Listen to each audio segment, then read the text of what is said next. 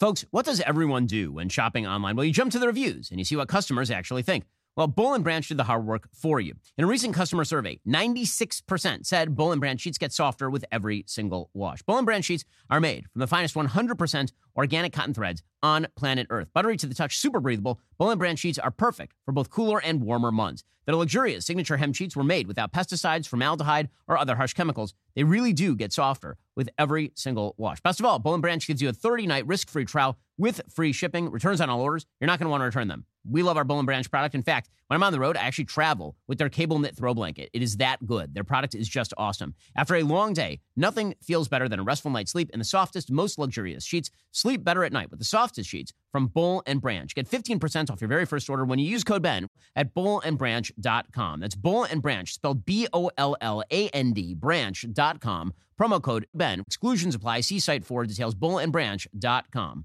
A soap opera breaks out at the White House. The Republicans decide that it's time to spend all of the monies, and we check the mailbag. I'm Ben Shapiro. This is The Ben Shapiro Show.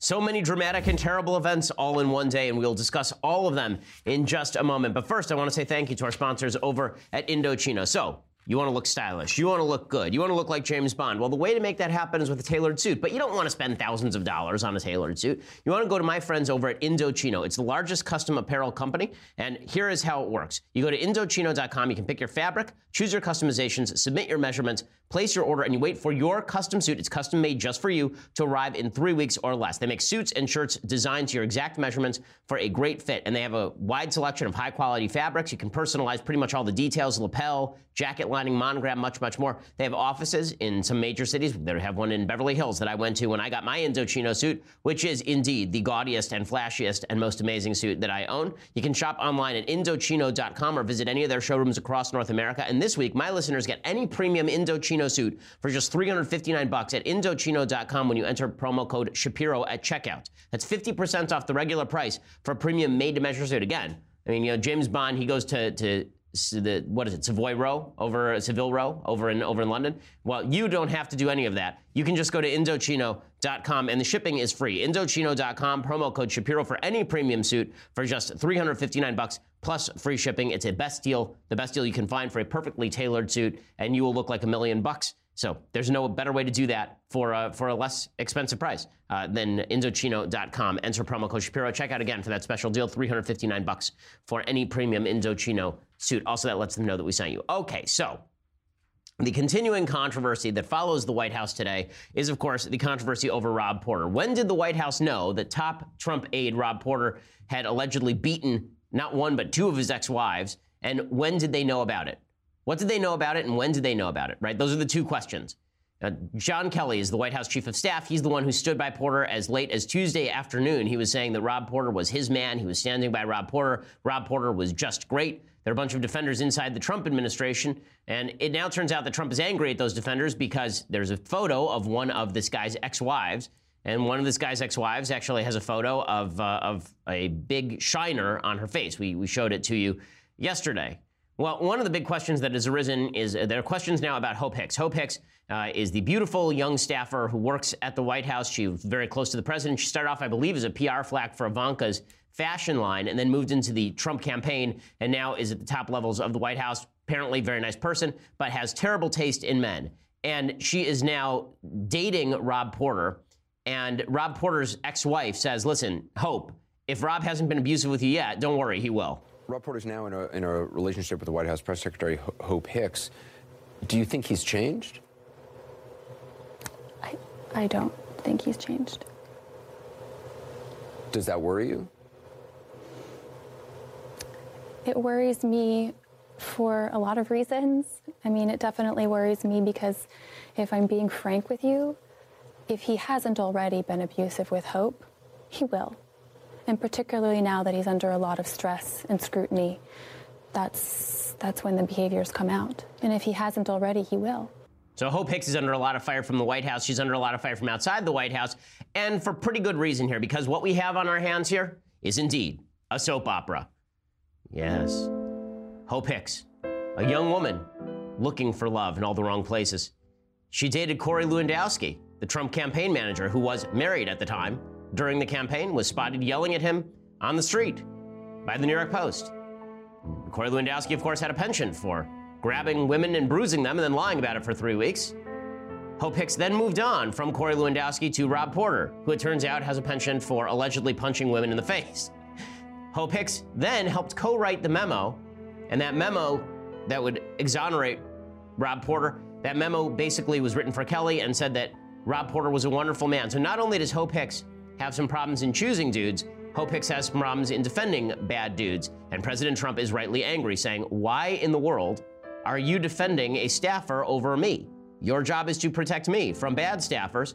Trump apparently didn't know about the statement that had been drafted in order to help exonerate Rob Porter. He didn't know about any of that stuff until it came out and it was too late for him to do anything. So he's spitting mad at Hope Hicks as well he should be. So that is the soap opera portion of what's going on at the White House. We also have the John Kelly portion of what's going on at the White House. So Kelly, it now turns out, testified in 2016 on behalf of a Marine who is alleged to have committed some sort of sexual abuse or sexual assault. And then he went on to go, according to the New York Times, this Marine went on to abuse a child sexually. So there are a lot of problems inside the Trump administration with defending some pretty bad folks. Raj Shah was out there defending the White House response yesterday. Why was he out there as opposed to Hope Hicks? Well, because Hope is at the center of the soap opera. So is any of this good for the White House? The answer, of course, is no. But we've had a lot of bad staffing decisions, right? In the first year of the Trump administration, we had Steve Bannon, a piece of crap, who was in and then he was out. We had Anthony Scaramucci, who was in for 5 minutes and then out. We had Mike Flynn, who's now under indictment, right? He was in and then he was out. We've had 37 people inside the Trump administration who were in and then they were out. Right? Not good. So Raj Shah was out there trying to explain this yesterday because Hope Hicks couldn't come front and center and defend what she'd done because she's involved with the man. By the way, the Lewandowski, the other element of the soap opera that I forgot, the other element is that Corey Lewandowski allegedly is the one who leaked to the media all of the information about Rob Porter.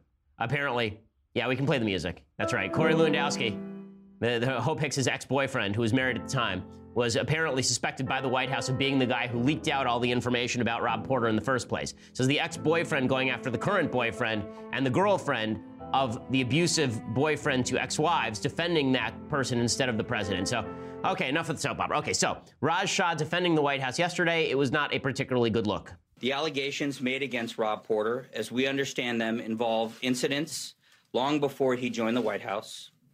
Therefore, they are best evaluated through the background check process. It's important to remember that Rob Porter has repeatedly denied these allegations and done so publicly. That doesn't change how serious and disturbing these allegations are. Okay, the problem is that a lot of people knew about this at the time. The Washington Post reporting today, quote, in January 2017, right, this is a year ago, White House counsel Don McGahn learned of the allegations, and he wanted Porter to stay put because he saw the Harvard law-trained Capitol Hill veteran as a steadying professional voice in the White House, according to people familiar with the matter. His view didn't change in June when the FBI flagged some of its findings to the White House, nor did he act in September when he learned that the domestic violence claims were delaying Porter's security clearance, or in November when Porter's former girlfriend contacted him about the allegations, according to these people. That's 4 separate times in a year that the White House counsel was told that this guy was a real problem and had some serious issues in his past, and the White House counsel did nothing about it, which raises some questions. What exactly is the White House looking for? Are they looking for good staffers, capable staffers? Is the White House looking for people who are good at their jobs? Or is the White House looking for loyalty? Because you look at Raj Shah's response yesterday saying, well, the process sort of had to play out. And now look at the White House response to Omarosa. Okay, let's look at the White House response to Omarosa. So Omarosa yesterday, to go back for a second, Omarosa Manigault is a person who is on Trump's reality TV show. She was fired 3 times on his separate reality TV shows. Then he hired her for the campaign, and then she was working in the White House, basically walking around doing stuff that nobody knows what she was doing. And then she came out yesterday, and on TV, she said that everything at the White House is awful. Here's what she had to say. No, I'm not there. It's not my circus, not my monkeys. You know, I'd like to say not my problem, but I can't say that because it's bad. Oh, it's so bad. Okay, so she says all this stuff and people are, oh my goodness, the crying. And yes, Trump picked this person to be in the White House. Solid staffing pick by the president. She then came out and she said that she would not vote for Trump again if she were given the opportunity. Would you vote for him again? God, no. Never. A million years, never. Not in a million years. Okay, so how did the White House respond to that? The White House ripped the crap out of Omarosa. So you have a guy in the White House who's credibly accused by 2 ex-wives of beating them. And the White House quasi-defends until the last minute. Omarosa says, I won't vote for the guy again. She was a reality TV star. Was this non-predictable? Right? And here's the White House ripping Omarosa. What is the White House's reaction to comments made by former White House aide Omarosa on Celebrity Big Brother, where she said, quote, she is haunted by the president's tweets. She described the situation inside the White House as bad and said it is not going to be okay. Not very seriously. Omarosa was fired 3 times on The Apprentice, and this was the 4th time we let her go. She had limited contact with the president while here. She has no contact now. Okay, so I love that. They fired her 3 times, but then they brought her back the 4th. Right, and then they fired her a 4th time. But they're really pissed at Omarosa. But Rob Porter, they're really dicey about, which demonstrates that when it comes to the Trump administration, loyalty matters a lot more than competence, and that's a serious problem. That should not be the case at any business. Loyalty matters. Competence matters more, particularly at the level of the White House, right? People who made one anti-Trump remark during the campaign have been banned essentially from the White House, or at least were when they originally staffed it up. And that rules out a lot of pretty competent people because they weren't quote-unquote loyal. And so you end up with loyalists who may not, in fact, be particularly competent. There's a bunker mentality at the White House, and it came to bear here, and it's really nasty, and there is no excuse for it. It is disgusting that anyone was defending Rob Porter after these allegations were known. It is particularly disgusting that people were defending Rob Porter after there were reports on Tuesday. Again, all of that, there's just no excuse for it, and you have to wonder whether the people in charge who knew about it ought to be fired. And I am talking about John Kelly. If John Kelly knew and he was defending this guy for a year, if McGahn knew for a year, they've misserved the president of the United States. Okay, so I do want to talk about a piece of even bigger news. That is the Republicans deciding that fiscal conservatism is no longer a thing. First, I want to say thank you to our sponsors over at Blinds.com. So there's one part of your house you don't think about very much, right? You think about the floors, you think about the walls, you think about the furniture, but you don't very often think about the window coverings. And that's something you should be thinking about because window coverings can make a huge difference in the look and feel of your house. They can also save you on energy costs as well. Taking the time to pick out blinds, however, it sounds expensive, kind of boring. Installing them yourself sounds like a giant pain in the butt, but Blinds.com makes it really easy for you. If you're not sure what you want or even where to start, with Blinds.com, you get a free online design consultation. You send them pictures of your house. They send back custom recommendations from a professional for what will work with your color scheme, furniture, specific rooms. They'll even send you free samples to make sure everything looks as good in person as it does online. Every order gets free shipping. And this is the best part. If you accidentally mismeasure or you pick the wrong color, if you screw up, Blinds.com will remake your blinds for free. So you're the one at fault. Doesn't matter. They will make it right anyway. So there's no reason for you to look like you live in a derelict trailer. Instead, why don't you go out and get some decent blinds? For a limited time, get 20% off everything at Blinds.com when you use promo code Ben. That's Blinds.com, promo code Ben. Again, Blinds.com, promo code Ben. You get 20% off everything. The faux wood blinds, the cellular shades, the roller shades, and more. Blinds.com, promo code Ben. Rules and restrictions do apply. Go check it out. Use that promo code Ben as well so they know that we sent you. All right, so last night, late in the evening, right, in the early wee morning hours on the East Coast, the Republican Congress, along with a bunch of Democrats, voted in favor of a 2-year funding bill. This is not a budget, okay? It's not technically a budget. The reason that makes a difference is if you don't pass a budget, you can't use reconciliation processes to pass new bills. I discussed this a little bit yesterday, but in order for you to pass a bill under reconciliation, meaning with 51 votes in the Senate, in order for the filibuster not to apply, you have to pass a bill that is budget neutral. Well, that doesn't apply if there is no budget. You cannot have a budget neutral bill if there is no budget. So they essentially passed a funding bill but no budget. So that prevents them from passing any new legislation that really affects spending. So they can pass something on DACA maybe, but that's about it, right? There will be no further movement on Obamacare. There'll be no further movement on taxes. There'll be no further significant movement on regulation in all likelihood. That's a serious problem. The bigger problem, however, is they just blew out the budget. I mean, blew it out. They're spending more money now than Barack Obama was spending. They're spending about the same amount of money, actually, as Obama was spending. They blew out $1 trillion debt yesterday, $1 trillion deficit in the budget. They blew a hole in it. Rand Paul wanted to stand up and say something about it. Rand has a knack for standing and talking at these times, and that's something you got to appreciate about the senator from Kentucky. Here is Rand Paul saying, listen, we campaign on fiscal responsibility and then we lie about it. And, the thing is we think when Democrats are in charge that the Republicans are the conservative party. The problem is when the Republicans are in charge, there's no conservative party. And that's kind of where we are now. Someone is to stand up and say, you should spend what comes in. We should balance our ledger. And that used to be what it meant to be conservative. But a lot of so-called conservatives lose their mind once it becomes a partisan thing. And they say, oh, we must govern now. So they govern by giving us massive new debt. And I don't think that's good for the country. I think ultimately it threatens our security, not only our external security, but also the internal foundation of the country is threatened by so large a debt. He is exactly right here. The real problem with the debt is not that we're going to go bankrupt immediately. We're still the strongest economy on planet Earth. That means people are going to continue buying our bonds. But one of the problems you have is that over time, as you accrue more and more debt, where are you going to keep getting people to buy into that? Right now, the American debt to GDP ratio is growing and growing. So I want to look it up right now. The United States American debt to GDP ratio, let's see, what is it here in the United States, is, let's see, it is 106.1% of the country's GDP. We have a government debt equivalent to more than the entire country GDP. Okay, that is not a good thing. That is not a good thing. Okay, we reached a record low in that number in 1981 under Reagan when our government debt was only 32% of GDP. But that is not a healthy number. Okay, if you look at debt to GDP ratio by country, we are starting to climb those charts, and they are not good in the slightest. Right? In Japan, of course, Japan is basically bankrupt. Their public debt is now 243% of GDP. But China is really low. It's like 23% of GDP because they can just tax the crap out of their own citizens. But if you look at some of the more healthy countries like Germany, they have a 70% GDP to debt ratio or debt to GDP ratio. Even France ranks below us. The UK ranks below us. We have been selling our debt at ridiculous rates for a long time. And eventually that's going to come around to bite you. You can't just borrow on the credit card interminably. In the end, somebody is going to stop lending you that line of credit. When that happens, there are going to have to be austerity measures. Nobody wants to look at that, however, because they're afraid of the political blowback should that happen. Rand Paul suggests that it is hypocrisy for Republicans who talk deficit for years and years and years, and then under Obama, and then Trump becomes president, and suddenly we stop talking deficit anymore. Now government's taking off, and this new stimulus of deficit spending will be as big as President Obama's stimulus. Don't you remember when Republicans howled to high heaven that President Obama was spending us into the gutter, spending us into oblivion? And now Republicans are doing the same thing. And so I ask the question, whose fault is it? Republicans? Yes. Whose fault is it? Democrats? Yes, it's both parties' fault. You realize that this is the secret of Washington. The dirty little secret is the Republicans are loudly clamoring for more military spending, but they can't get it unless they give the Democrats welfare spending.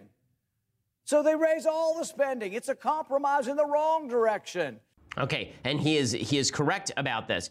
He is wrong, by the way, about military spending as a general matter. This is one of the problems with Rand Paul, is that Rand is very anti-military spending. I'm fine with the idea that we don't have to radically revamp our military spending and jigger it upward in any tremendous way. But Rand actually wants to cut it tremendously because he thinks that we should just bring our troops home from Afghanistan, for example, which is quasi-delusional. But when he talks about the fact that Republicans have ceased to care about the budget, he's 100% correct. Here's what is in this bill. Okay, according to ABC News, the two-year budget deal would lift caps on defense and non-defense spending by $300 billion over 2 years. It includes $6 billion to fight the opioid crisis, $5.8 billion for child care development block grants, $4 billion for veterans medical facilities, $2 billion for medical research, $20 billion to augment existing infrastructure programs, $4 billion for college affordability. Is college going to get more affordable? No, it's not going to get more affordable. The measure would extend government funding at current levels until March 23rd to allow lawmakers to finalize details on the spending in a separate measure. Lawmakers would also raise the nation's debt limit into 2019, so we'll have no more government shutdowns until past the congressional elections, which was part of the goal here. Jazz Shaw at Hot Air is fulminating over this. He says, listen, everyone who's fighting for conservative principles, okay, this means that you no longer get to talk about fiscal conservatism in the future. You can't talk about fiscal conservatism, about fiscal responsibility, when you're blowing out budgets to the tune of trillion-dollar deficits. With an entirely Republican Congress, by the way. They told me if I didn't vote for Trump, we'd get trillion-dollar deficits and DACA. And apparently they were right. I mean, this is pretty amazing stuff. And there are a bunch of fiscal conservatives of days past who voted for this thing. Right? Speaker of the House, Paul Ryan. Senator Ted Cruz. Right? Both of these people voted for the new budget. Cruz said he had to for the disaster funding. Most of the disaster funding had already taken place. It's like $51 billion of disaster funding had already been funded. This adds a bunch of boondoggle on top of it. Paul Ryan was interested in raising the military spending. Okay, well then get your own people in line, sir. Then get your Republicans in line. There are 16 Republicans who didn't vote for it, including Rand Paul and Mike Lee. Right? Mike Lee was really angry because he said this process is completely corrupt, which it is. The way appropriations are supposed to be done are not in these 700-page omnibus packages that are rolled out at midnight and no one reads. That's not the way this is supposed to be done. Appropriations packages are supposed to be done by department. The way it was supposed to work is that if you have a Department of Defense bill, you have a defense spending bill, a defense authorization bill, then you have a Health and Human Services authorization bill, then you have a Commerce authorization bill, then you have a Department of Education authorization bill, and then we can debate what should be in and what should be out of each one of those bills. The House, by the way, 100 days ago, passed 12 authorization bills for each of the departments. The Senate didn't move on any of them. Instead, the Senate moved into the back room and they negotiated an omnibus package, and they said you get to vote up or down. That is not a way to be fiscally responsible. But Republicans don't care about that anymore. You know why Republicans don't care? Here's the dirty little secret. The dirty little secret is that Trump's populism works because, politically speaking, Trump is recognizing a truth that fiscal conservatives are going to have to come to grips with. That is, voters lie. Okay, voters say they want fiscal conservatism. Voters say they want cuts. Voters say they want the government to spend within its limits. But the minute you say to voters, guys, we're going to have to restructure Social Security, voters balk, and then they vote Democrat. In other words, we like to pretend that we're the child who's capable of delayed gratification.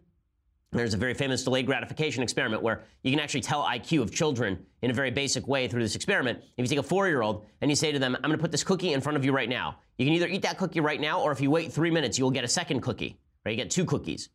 Kids who have lower IQs tend to pick the cookie up and eat it right away. Kids with higher IQs tend to sit there and wait for the second cookie.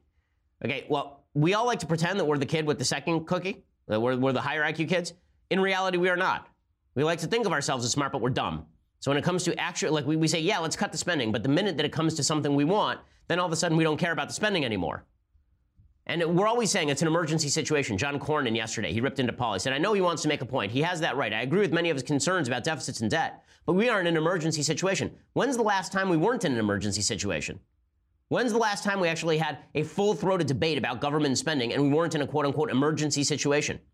Not as far as I can recall. Last time I remember was when Bush was president. When Obama was president, then we had significant debates over spending. The budgets that the Democratic Congress passed were abysmal. Once Republicans gained control of the Congress, it's been emergency measures all the way down. Here's the problem. Okay, if you're never willing to shut down the government, if you're never willing to actually have these hard-headed contacts, if you're never willing to actually have conversations about what needs to stay and what needs to go, you're never going to get to anything remotely approaching fiscal responsibility. Just a disaster. And the fact that so many supposed fiscal conservatives are looking the other way on this demonstrates that some of the Tea Party was a lie. That there are a lot of people who are Tea Partiers who are saying they wanted lower government spending, but they only wanted lower government spending when they thought Democrats were doing it. The minute it's Trump in charge and the Republicans in charge, they're willing to look the other way because, after all, tax cuts and defense spending. And if we have to get those things, then I guess we can blow out spending like it's 2009. Just ridiculous. A ridiculous deal. There is no reason that Republicans should have signed off on it. And it is a disgrace to a Republican Party it no longer represents anything.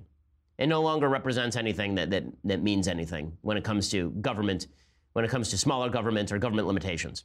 Just terrible. Okay, so in just a second, I'm going to give you the latest update on Memo Fight 2018. But first, I want to say thank you to our sponsors over at Dollar Shave Club. So you've heard me talk about the great shave that I get with my Dollar Shave Club razor right here below the chin, right here on my neck, especially when I use it with my Dr.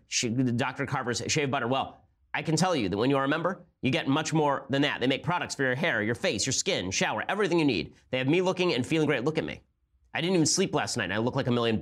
That's Dollar Shave Club doing its work. And it's all their own original stuff. They use the finest premium ingredients. They deliver it to you just like they do their razors. This means no more annoying trips to the store. You don't have to cruise up and down the aisles looking at expensive products. Instead, you can use Dollar Shave Club for pretty much everything. Razors, body cleanser, hair gel, and yes, the fabled butt wipes. DSC has you covered head to toe. You can either use the budget or you can use Dollar Shave Club butt wipes. The butt wipes are much more comfortable. Now is a great time to give Dollar Shave Club a try. You can get your first month of their best razor along with travel-sized versions of shave butter, body cleanser, and yes, even the magical mystical butt wipes for just $5. After that, replacement cartridges ship for just a few bucks a month. It is the DSC starter set. Get yours for just $5 exclusively at dollarshaveclub.com/Ben. That's dollarshaveclub.com/Ben. Use that /Ben so they know that we sent you. And again, you get that special deal. You get the travel-sized versions of all of the magical things for just $5, and then the replacement cartridges ship for just a few bucks a month in the DSC starter set. dollarshaveclub.com/Ben. Use that /Ben again so they know that we sent you. Okay, so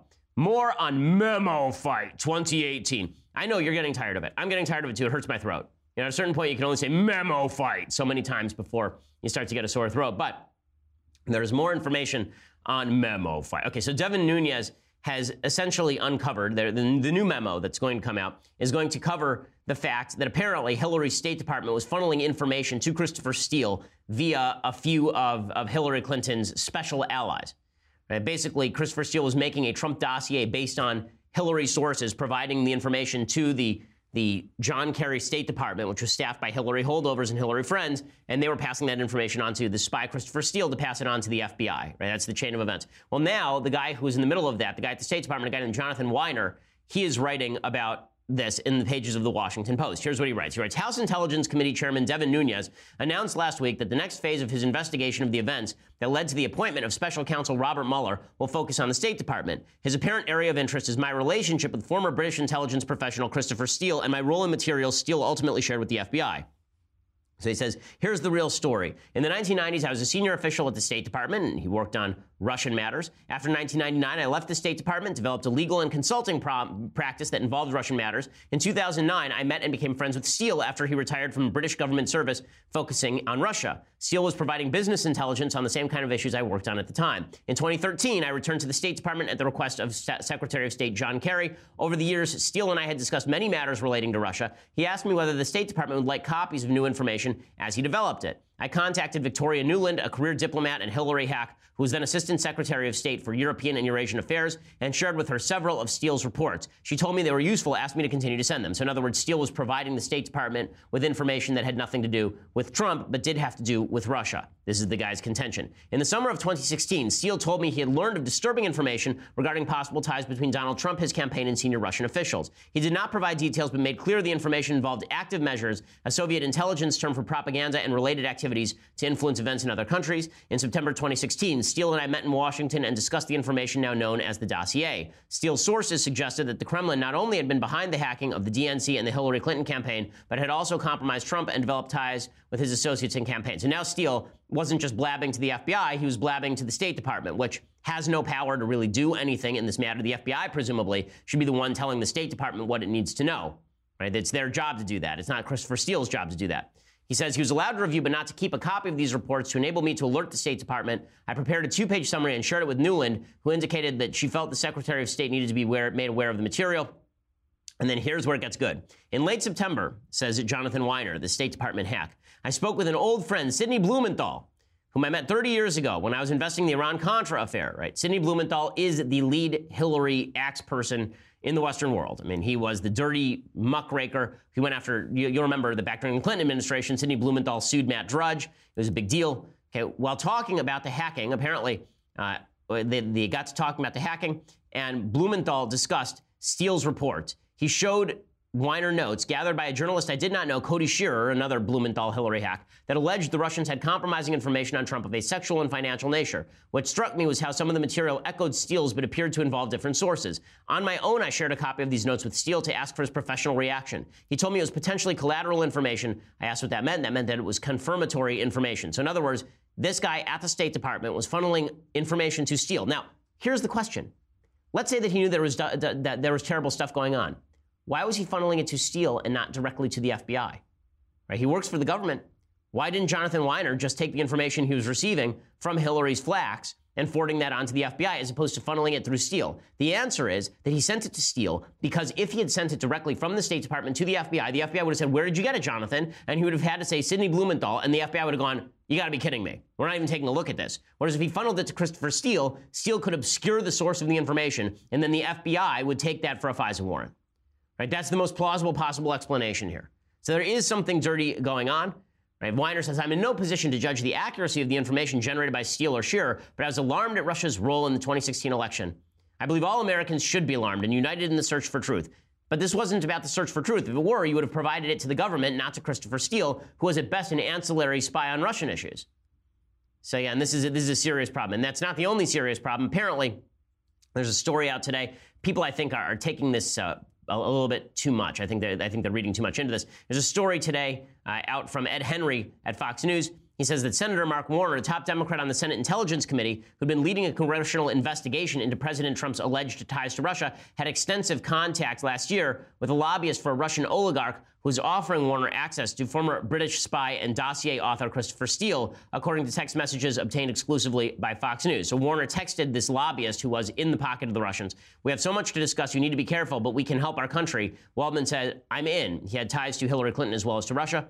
That was not the extent of the text. According to the text exchanges, Warner seemed particularly intent on connecting directly with Steele without anyone else on the Senate Intelligence Committee being in the loop, at least initially. In one text to the lobbyist, Warner wrote he would rather not have a paper trail of his messages. An aide to Warner confirmed to Fox News that the messages were authentic. The messages were obtained by a Republican source, marked confidential, and are not classified. They were turned over to the Senate panel by Waldman last September.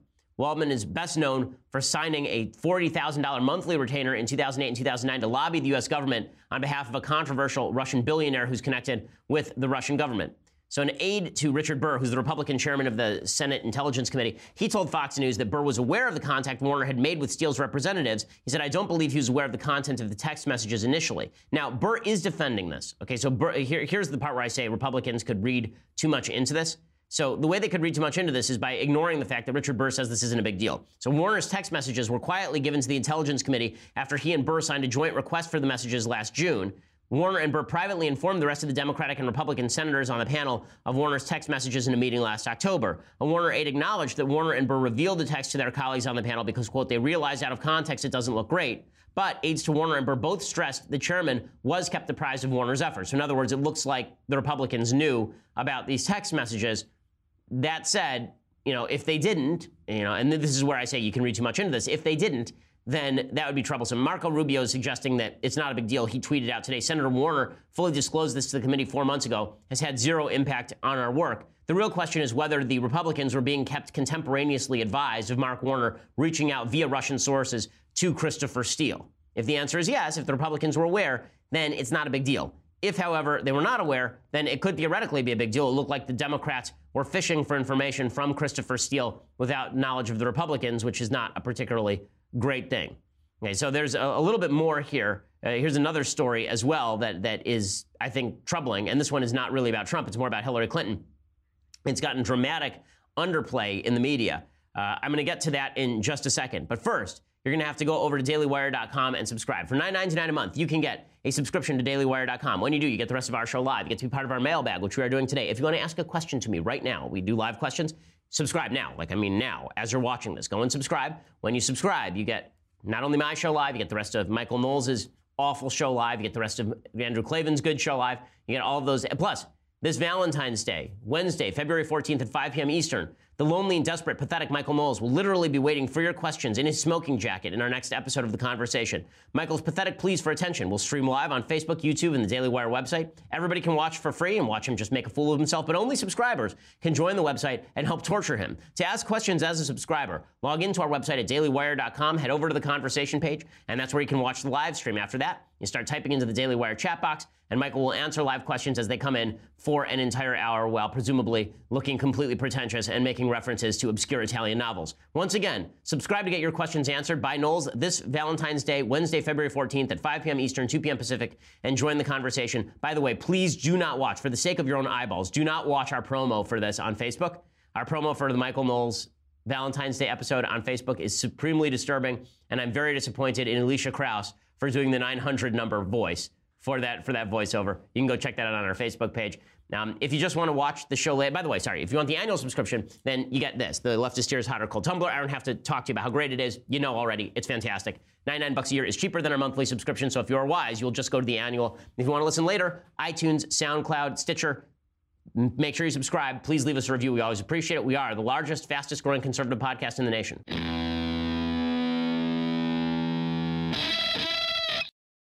All right, so here is this final story that you need to know about today in the news roundup of scandal. So an FBI informant, according to The Hill, connected to the Uranium One controversy, told 3 congressional committees in a written statement that Russia routed millions of dollars to America with the expectation it would be used to benefit Bill Clinton's charitable efforts while Secretary of State Hillary Clinton quarterbacked a reset in U.S.-Russian relations. The informant's name is Douglas Campbell. He said in a statement obtained by The Hill that he was told by Russian nuclear executives that Moscow had hired the American lobbying firm APCO worldwide, specifically because it was in position to influence the Obama administration, and more specifically, Hillary Clinton. Democrats have cast doubt on Campbell's credibility, so they're going to have a big battle over all of this. So again, it sounds like there is more to the Uranium One scandal than the media were willing to cover or let on early on. We will follow that as it continues. Okay, so time for a couple things I like, then a couple things I hate, and then we'll mailbag it up. So things I like. So today, there's a good book out by Douglas Murray. It's called The Strange Death of Europe. It talks all about, in a not unsympathetic way, the problems with mass migration into Europe, particularly Islamic mass migration into Europe, failures of assimilation inside Europe, and how this is posing threats to the future of the continent and Western civilization as a whole. It is well worth the read. It is sobering for sure. Check it out, Douglas Murray's The Strange Death of Europe. Okay, so a couple of things that I hate. So, thing that I hate, number one.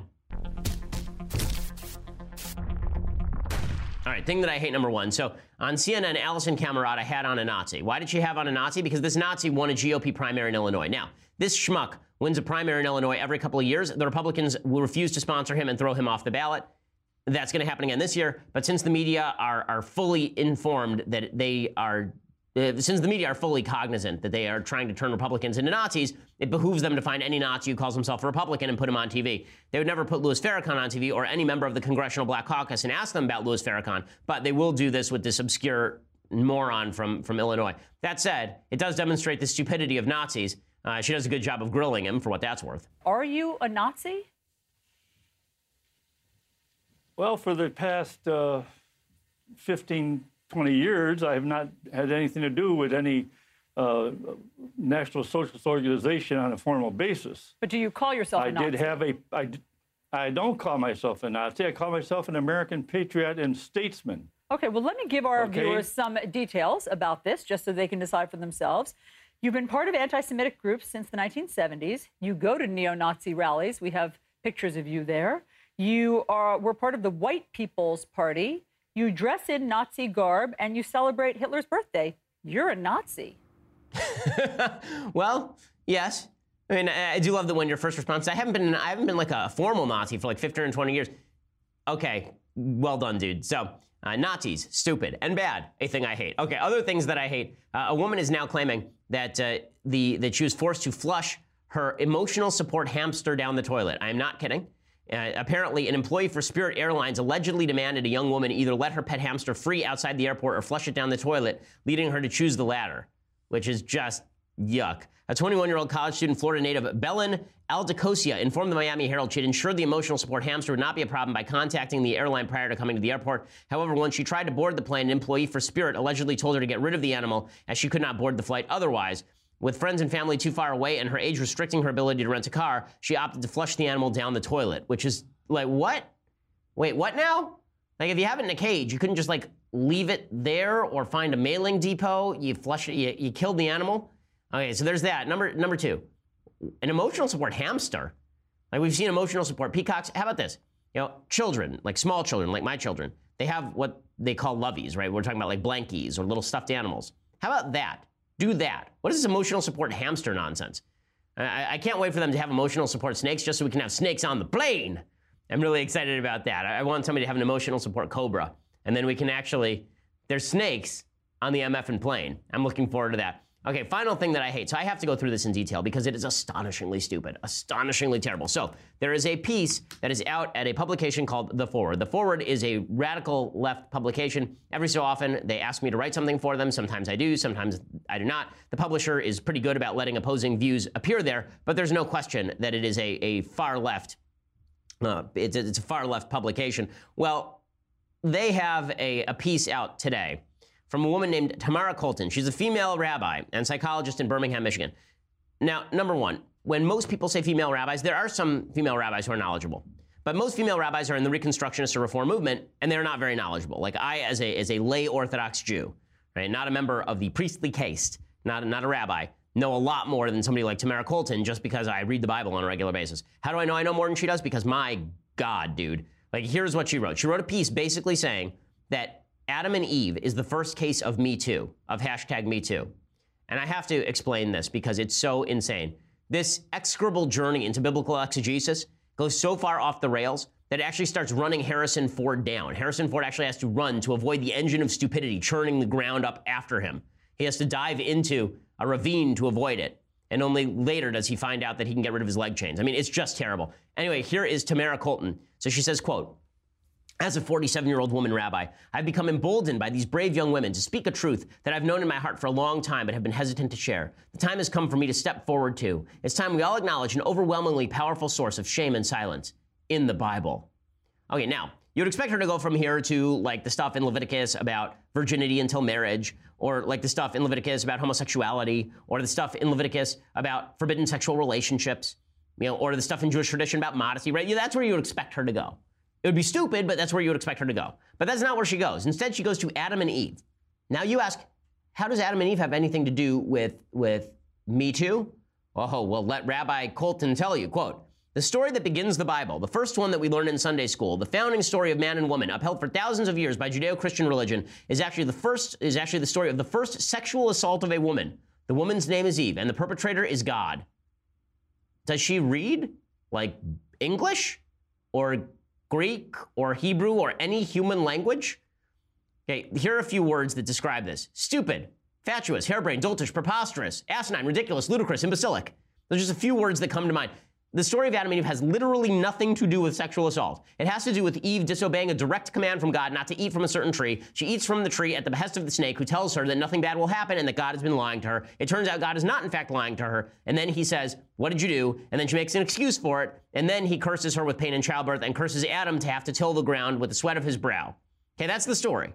What in the world does that have to do with sexual assault? Nothing. Nothing. But here's what she says, quote, "I want you to think about this. Here is a young, beautiful, intelligent, naked woman living in a state of grace. She's hungry, so she does the most natural thing in the world and eats a piece of fruit. For following her instincts, trusting herself, and nourishing her body, she is punished. Her punishment, she will never again feel safe in her nakedness. She will never again love her body. She will never again know her body as a place of sacred sovereignty." To paraphrase Shakespeare, what the F? Okay, there is no way to read that story and come away with that. Here is the relevant verbiage from the book of Genesis. Quote, "For God knows that when you eat from it, your eyes will be open and you will be like God, knowing good and evil." Right? This is what the snake says. "When the woman saw that the fruit of the tree was good for food and pleasing to the eye and also desirable for gaining wisdom, she took some and ate it. She also gave some to her husband who was with her, and he ate it. Then the eyes of both of them were opened and they realized they were naked. So they sewed fig leaves together and made coverings for themselves." You notice anything there about like horrific pains of hunger that she had to be sated with only this fruit, as opposed to all the other trees in the garden, which God has said she can eat from? Is there anything there about God shaming her for her nakedness? Or is it that she eats a piece of fruit, realizes she's naked, and then feels ashamed because she feels that she has misused her purpose in the world, which is what the story is really about? Right? None of this makes any sense. But Colton's not done. She says, "What have you done?" God thunders. Eve wants to defend herself, but she is too ashamed to speak. Eve, our first mother, whose name means the mother of all living things, is silenced, much the way the patients of Dr. Larry Nassar were. No. Here's the actual Bible. Quote, "Then the Lord God said to the woman, 'What is this you have done?' The woman said, 'The serpent deceived me and I ate.'" Where was she silenced exactly? He asked her a question and she answered the question. But this is it's just so stupid. The story is not about men violating women. God commands Adam. God commands Eve. He punishes them both. He punishes the snake. The end. That's the whole story. Yeah, you have to be a moron to come up with this pathetic interpretation. But I guess when you are a hammer, everything looks like a nail. And when you're a Me Too hammer, everything, including stories that have nothing to do with Me Too, look like a nail. My goodness, the stupidity. Wow. High-level stupidity. Okay, time for some mailbag. Let's mailbag this up. All right, so if you have live questions, now is the time to ask them in Daily Wire chat box. And no, I will not answer questions about pudding or Michael Knowles' evening attire. It's just horrifying. Okay, Lowell says, "I feel modern libertarianism is gaining popularity after seeing Gary Johnson's gain from the 2012 to 2016 elections and what I feel is a growing popularity for Rand Paul libertarian leanings. Why, in your opinion, is the Libertarian Party not prominent in the government today?" Because they suck at everything is the answer. Okay, the Libertarian Party convention was a crap show. It was a guy running out naked with an iron cross. It was a bunch of people like John McAfee talking about legalizing acid. Okay, that's not what you lead with if you're the Libertarians. If you're the Libertarians, why don't you go get some decent candidates who can talk in conservative/libertarian tones about the necessity for small government and how that leads to freedom? Why is it that I'm better representative of libertarian than Gary Johnson? Why is it that I'm a better representative of libertarianism than anyone who's on the stage at the Libertarian Party convention? It makes you think that the Libertarian Party is actually a giant scam to get you to give them lots of money and then not earn enough of the vote to actually be put under severe government scrutiny. Because, my goodness, how else could you explain the supreme incompetence at every level of the Libertarian Party? Plus, again, they've elevated members of the Libertarian Party who are soft defense libertarians, which is not smart. You know, people who say that are sort of almost anarcho-capitalists to the top levels of the Libertarian Party. That is not an electoral position for victory. Matthew says, hi, Ben, I'm a Christian, but I don't believe in original sin. I have to pay for what Adam did wrong. What is the Jewish view on this? So the Jewish view is that original sin is not about you have a sin that must be relieved by God's grace that is imbued in you because of original sin. There is no concept of original sin in Judaism in that sense. What original sin is that Adam committed the sin of disobeying God, and this led us to, I think, there are a few interpretations, obviously, of this story, but I think that the one that I like the best is the interpretation that essentially says that before man ate from the tree of knowledge, there was a full identity between what things were for and what they were. Meaning that, just as in the Aristotelian notion, if a watch is made for telling time, then man was made to do certain things. And fruit was made to fulfill certain needs. And animals were made to fulfill certain tasks, right? Everything was made for its purpose. And we could see that, but we didn't necessarily have our own logic as to morality, right? God's morality was our morality. Once we supplanted our morality for God's morality, that led us to an inordinate number of conflicts that prevented us in any real sense from seeing paradise, because the world around us started to look malevolent as opposed to looking like what it was. The world is just the world, and the world fulfills a purpose that is not our own, right? The world fulfills a purpose that is God's. The idea of original sin that has to be expiated, I don't think that's right. Judaism doesn't think that's right. Judaism thinks that human beings are human beings, and that the capacity for sin comes along with the capacity for free will, and that cannot be expiated by the sacrifice of another person or a person in the form of God. That's not a thing. Sacrifices that you bring in Jewish tradition are to expiate your own personal sin, not to expiate sins of the past. Kevin says, with all of the bombshells about the FBI and Obama's DOJ coming out, will Hillary Clinton finally be indicted, or has the time passed? I'm a bit jaded with our government. I seriously doubt she'll be indicted. I seriously doubt she'll be indicted as well. Number one, you'd have to have such strong evidence to indict her at this point, after the FBI basically cleared her last year, that I think that the impetus for indicting her would be pretty weak.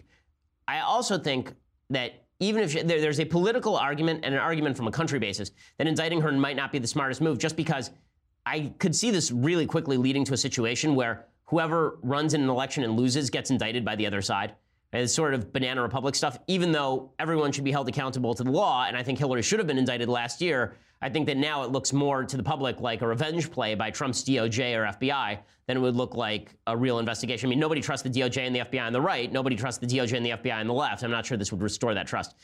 Ricky says, hey, Ben, I listened to you speak about the memo released and how your major qualm with it is the idea it shows a targeting of Donald Trump. You don't agree it necessarily shows that. The question I have then is this. How does a dossier that is almost exclusively about Donald Trump justify a warrant against Carter Page unless the thing they're investigating Page for is related to Donald Trump? Well, we haven't actually seen the FISA application. According to the reports of the FISA application, they're not really about Trump. The stuff about Papadopoulos might be. So it's possible that some of it involves Trump-Russia collusion, and they think Carter Page is a part of that because he was part of the Trump campaign. But the stuff in the Steele dossier is not just about Trump, right? I mean, it is about Trump-Russia campaign collusion, but the stuff that was specifically referencing Carter Page also had to do with Carter Page making specific outreach moves toward the Russian government. So if it was entirely about Trump, then you could say that the FISA warrant was, I guess, targeting Trump in ancillary fashion. But let me backtrack for just a second. If the question is, was the FBI only targeting Trump with the Carter Page warrant? The answer is maybe, but the investigation started before Carter Page. So it's actually two separate questions. You can believe that the FBI was targeting Trump with the Carter Page warrant. The question is, was that legit or not, or was the Carter Page warrant trumped up in order to get Trump? And the answer is not supremely clear. If there was independent evidence to go after Trump anyway, and this was just part of that general investigation, as opposed to Carter Page initiated the investigation, and that's the only evidence that we have that Trump did anything wrong. So if I made the implication that the FBI was, quote unquote, not out to get Trump at all, or that they thought Trump was not involved at all, I don't think that the FBI thought Trump was not that Trump was not involved at all. The FBI probably did think that Trump was involved in some way, but out to get Trump and thinks Trump is involved in some way are two separate contentions. It's two separate contentions. Okay, so let's see. Joseph says, hey, Mr. Shapiro, having listened to your discussion a few weeks ago with Sam Harris, it brought to my attention that some atheists believe there's no such thing as free will. Can you, in as simple words as possible, explain this to me? Am I incorrect? They believe we are just balls of meat floating through the cosmos and that everything supposedly happens due to random chance. I may be off, but wouldn't those circumstances be essentially the epitome of free will? Okay, so there's two ways to read free will. There is the but-for choice, that you actually have the capacity to make a choice. This is how people have traditionally thought of free will. I can choose right now to say the next sentence. I can choose not to say the next sentence. It's up to me. It's not determined by my environment. It's not determined by genetics. That I do have but for free will. We don't understand how it works, but that's the way that it works, right? That you do control your own action. You have the capacity for change. Then there is the version of free will that is essentially passive free will, suggesting that random chance governs human behavior and that there's no way to fully predictably say what exactly you're going to do next, right? I think that's Sam Harris's version of free will.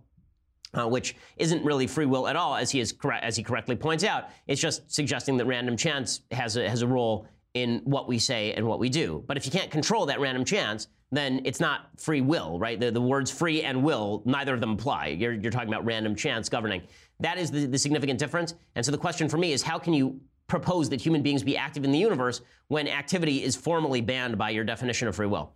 Isaac says, what is your opinion on the House of Israel? Are they forever removed from the covenant, or will God someday bring them back in? Well, I'm Jewish, so I don't think that they were ever removed from the covenant. Right? In the Christian viewpoint, you'd have to ask Drew and Michael, because they're Christian, what they think of the House of Israel and where it stands in the covenant. But from the Jewish perspective, we are still the covenant, and that covenant was never broken. So end of story there. Ryan says, hey, Ben, I'm currently in grad school in New York to be a teacher, so is there a lot of conversation about racism toward people of color? I recall you saying on one of your shows, Jewish people became white as soon as we became successful. Can you give me some examples of discrimination against Jewish people in American history? Sure. The Harvard Law School for a long time had quotas on Jewish students at the law school. Country clubs around the country used to ban Jews. There were restaurants that banned Jews. There were housing projects that banned Jews. There were stores that banned Jews. There's an entire movie about this called Gentleman's Agreement, about hotels that banned Jews, with Gregory Peck. I think it won Best Picture in 1948, so you can check that out as well. Hal says, Ben, who is your favorite singer of all time? Well, opera singer Pavarotti, non-opera singer, you'd have to go with Sinatra for his phrasing, although I do have a sneaking fondness for Mel Torme. Now, Patrick says, hey, Ben, I recently went to a facility to give plasma and was able to get paid for my contribution, if you can call it that. That got me thinking, what would be the ethical implications of offering to sell parts of our own bodies? Should an organ be able to be sold if the owner is willing to take money for it? What would be the impact on the organ donation system? So I have always been in favor of an organ market. I'm in favor of the idea that you should be able to sell your kidney or sell a lobe of your liver if they can do a liver transplant. There'd have to be some stringent regulations about, like, you're not allowed to kill yourself for the money. You're not allowed to kill a family member for the money. There'd have to be some actual stringent regulations with regard to this. But it seems to me that there's a much better solution to the organ shortage than attempting to determine if somebody is dead or not and then harvesting their organs. Ido says, you spoke of your favorite sci-fi books. What are your top 3 sci-fi movies? So I actually named these the other day, and I'm trying to remember what I said about it. So I'm not going to count fantasy in my sci-fi rankings here. And I'm not going to give you 3. I'm going to give you a bunch, okay? Because there are a lot of sci-fi movies that I love. So obviously, Star Wars is up there, although it's / fantasy, probably. In terms of pure sci-fi, I think Blade Runner 2049 was really good this year. I thought that it was top-notch. I liked Interstellar a lot. I like a lot of these are modern films. Planet of the Apes is the oldest sci-fi film that's really good. Planet of the Apes is terrific, the original with Charlton Heston.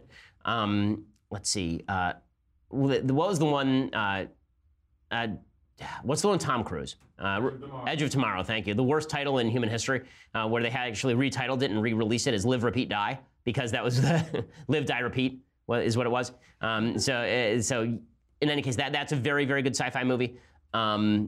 There have been a bunch of them recently. I thought Arrival was quite good. They're Close Encounters of the Third Kind. I'll have to make a complete list and put it up on Twitter, but there are a bunch of them. E.T. is a really good movie. I love sci-fi, and I love sci-fi flicks. Tommy says, Ben, how important do you think it is for all Americans to read the memos? Everyone seems to have an opinion, but few seem to have read it. Is this folly? Yes, everyone should read the memos, and please, if you want to solve the question as to whether the FBI was explicitly targeting Trump with the Carter Page FISA warrant, again, by the way, quick note on what I said before about the Page warrant. I think it is worthwhile noting that none of that stuff leaked until after the election, and also it is worth noting that when it comes to the Carter Page FISA warrant, that the application for the warrant still has not been made public by President Trump, who can do it right now. He can declassify it right now. I wish he would, so that we can find out what exactly was in it and what exactly wasn't in it. Mark says, hi, Ben. If you had complete control of the process, how would you fix Social Security? I would privatize the entire thing. I'd say to people, it's your money. Maybe you have it make it an opt-out system where default is that a certain amount of your money goes into a Social Security trust fund just for you, but you actually get to opt out. Now, what I would do to finance the remaining Social Security that's on the books is you would have to presumably sell bonds and borrow to finance Social Security, but you're going to have a cutoff point now, or there's not going to be any cutoff point later. Basically, everyone who's already on Social Security gets paid what they're owed on Social Security. And when I say what they're owed, I mean what they've been promised.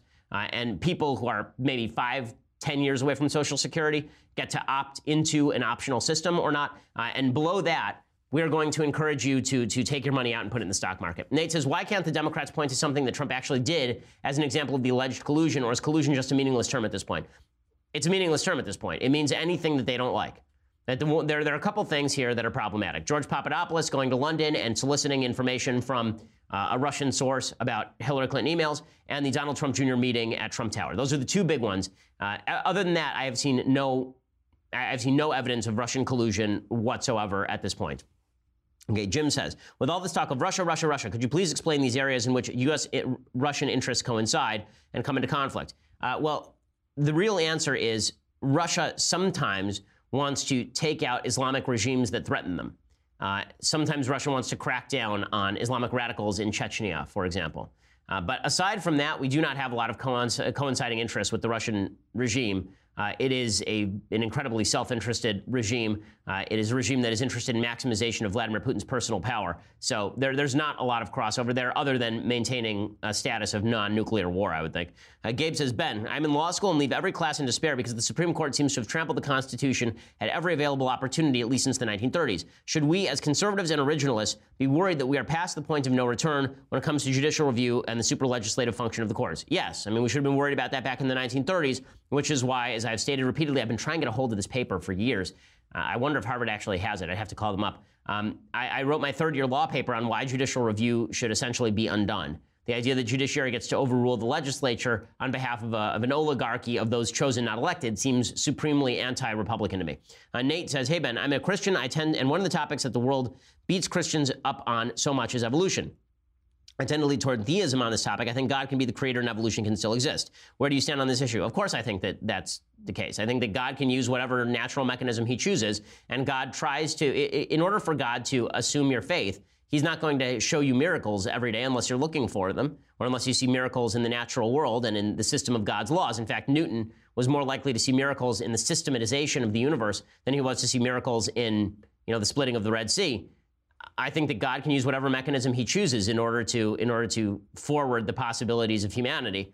And that's what he did with evolution, in my opinion. There's a great book called God and the Big Bang and by Gerard, names are escaping me today, Gerald Schroeder. You can check that out. It's all about the consonance between the Bible and evolutionary theory and the theories of the Big Bang. Really fascinating stuff. Okay, so we've reached the end of today's nearly endless mailbag. We'll be back here on Monday to discuss all of the latest. Have a wonderful weekend. Please don't ruin things or there will be no Disneyland for you. I'm Ben Shapiro. This is The Ben Shapiro Show. The Ben Shapiro Show is produced by Mathis Glover, executive producer Jeremy Boring, senior producer Jonathan Hay. Our technical producer is Austin Stevens, edited by Alex Zingaro. Audio is mixed by Mike Coromina. Hair and makeup is by Jesua Alvera. The Ben Shapiro Show is a Daily Wire Forward Publishing production. Copyright Forward Publishing 2018.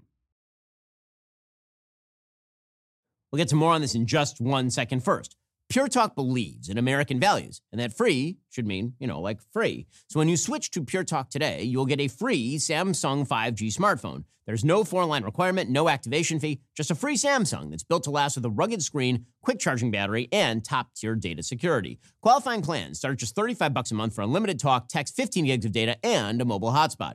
Pure Talk gives you phenomenal coverage on America's most dependable 5G network.